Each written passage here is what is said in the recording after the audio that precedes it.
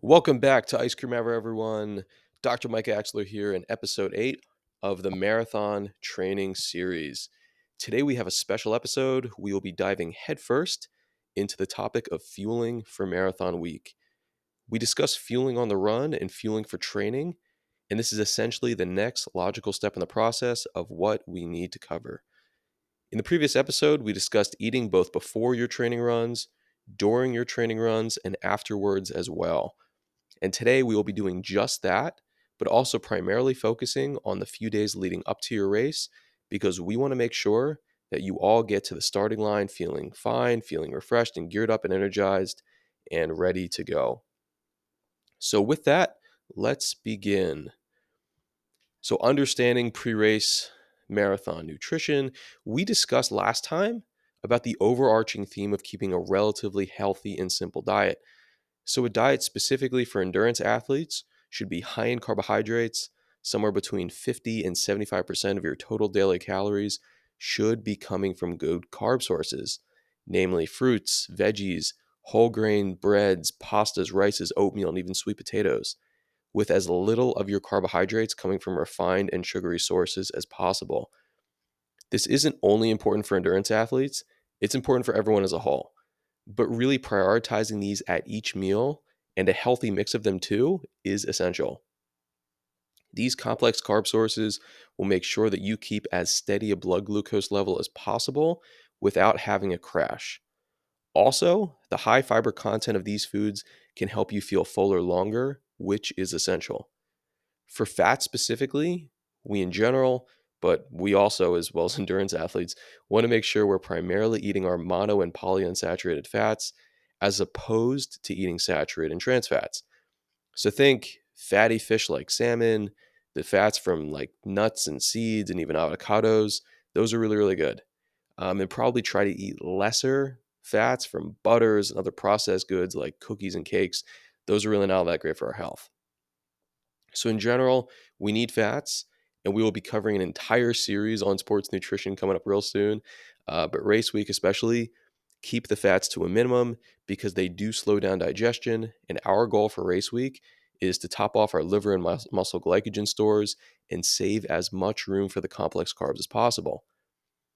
Proteins, same thing it has always been during training. Try and keep a good hearty serving of protein in your diet, around 20 to 40 grams at each meal, spread out among 3 to 5 meals per day or as you see fit. We all know this, but protein will help to keep our muscles not only recovered, but will help prime them for the next day's workouts. And lastly, as far as hydration, stay hydrated throughout the week. Get in water, electrolyte sports drinks, coffee, and juices, and limit alcohol intake. Probably not what you wanted me to hear, right? Alcohol's for the post race celebration, not the pre race warm up. So, for 1 to 2 days out from the race, this is time.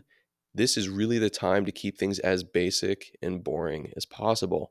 Think about it. What worked for you in the past during your long runs? Did you eat pasta or a big bowl of salad with a lean protein source and a baked potato on the side?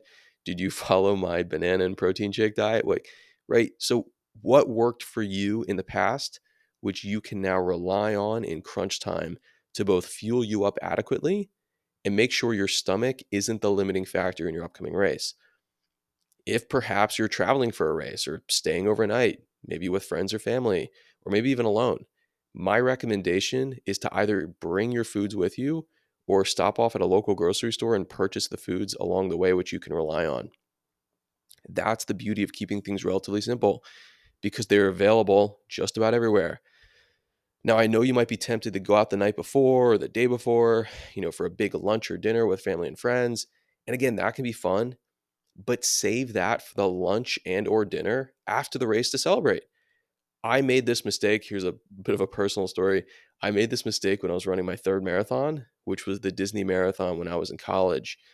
My older brother used to work for Disney, and he would work the marathon weekends, and it was his job to lay the cables for the lights and speakers, which line the entire course the night before each race, and then tear them up the morning after the race when the race was finished, and do it all again the next day.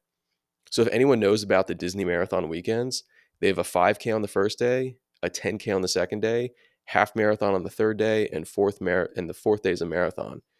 And my mom joked that I actually had the easier job of both of the jobs between us because all I had to do was run a marathon while my brother had to work overnight shifts, laying and tearing up cables on the side of the road, 4 consecutive overnight shifts in a row. Anyway, we went out for dinner the night before the race, and my family decided on Uno's, and my mom very much coerced me into getting the highest calorie food on the meal on the menu, and it was a 1,300 calorie sodium packed and fat packed mac and cheese.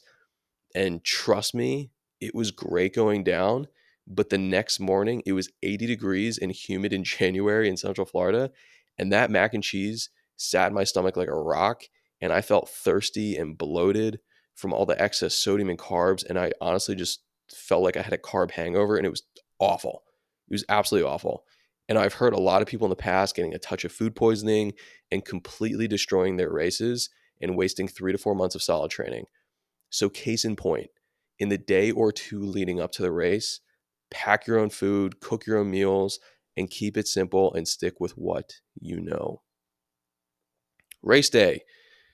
Race day should not be anything different from a typical long run day. Eat 1 to 2 hours before, snack and sip on whatever worked for you in the past, and remember to keep things light and carb centered. So think bananas, bagels, maybe some peanut butter or almond butter on the bagel, maybe a protein shake or some milk and coffee on the side. If you've rested and tapered well for a week or two leading up to the race, then your muscles and your bones, they should be well primed, rested, and ready to rock and roll. So there's really no need to stuff your face the night before the morning of the race. We talked a lot about gels and other fuel sources and how the best Ironman athletes can get upwards of 5 gels per hour. And maybe you're not a professional Ironman athlete, and that's okay. Your long run preparation should have been a great time to practice training your gut. So whatever fuel worked for you in the past should be kept consistent on race day. So think gels, blocks, candy, Gatorade, gummy bears, bananas, etc. Have it all ready for you on race day and aim to get in as much as you can safely. Maybe it's 1 gel an hour or maybe it's more, but stay consistent with what you know.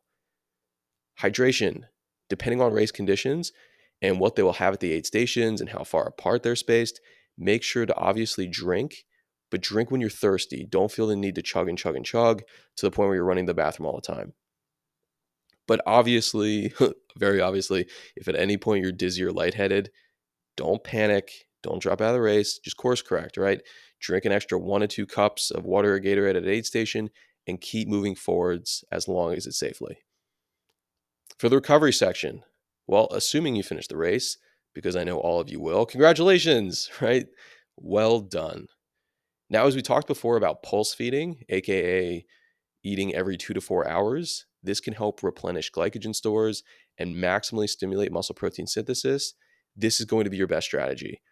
But I don't really think this is going to be an issue because hunger usually comes in these strong waves over the course of a marathon day. And that's always really fun because you always get to just eat a ton of food. So my recommendation for the post-race recovery is just to enjoy.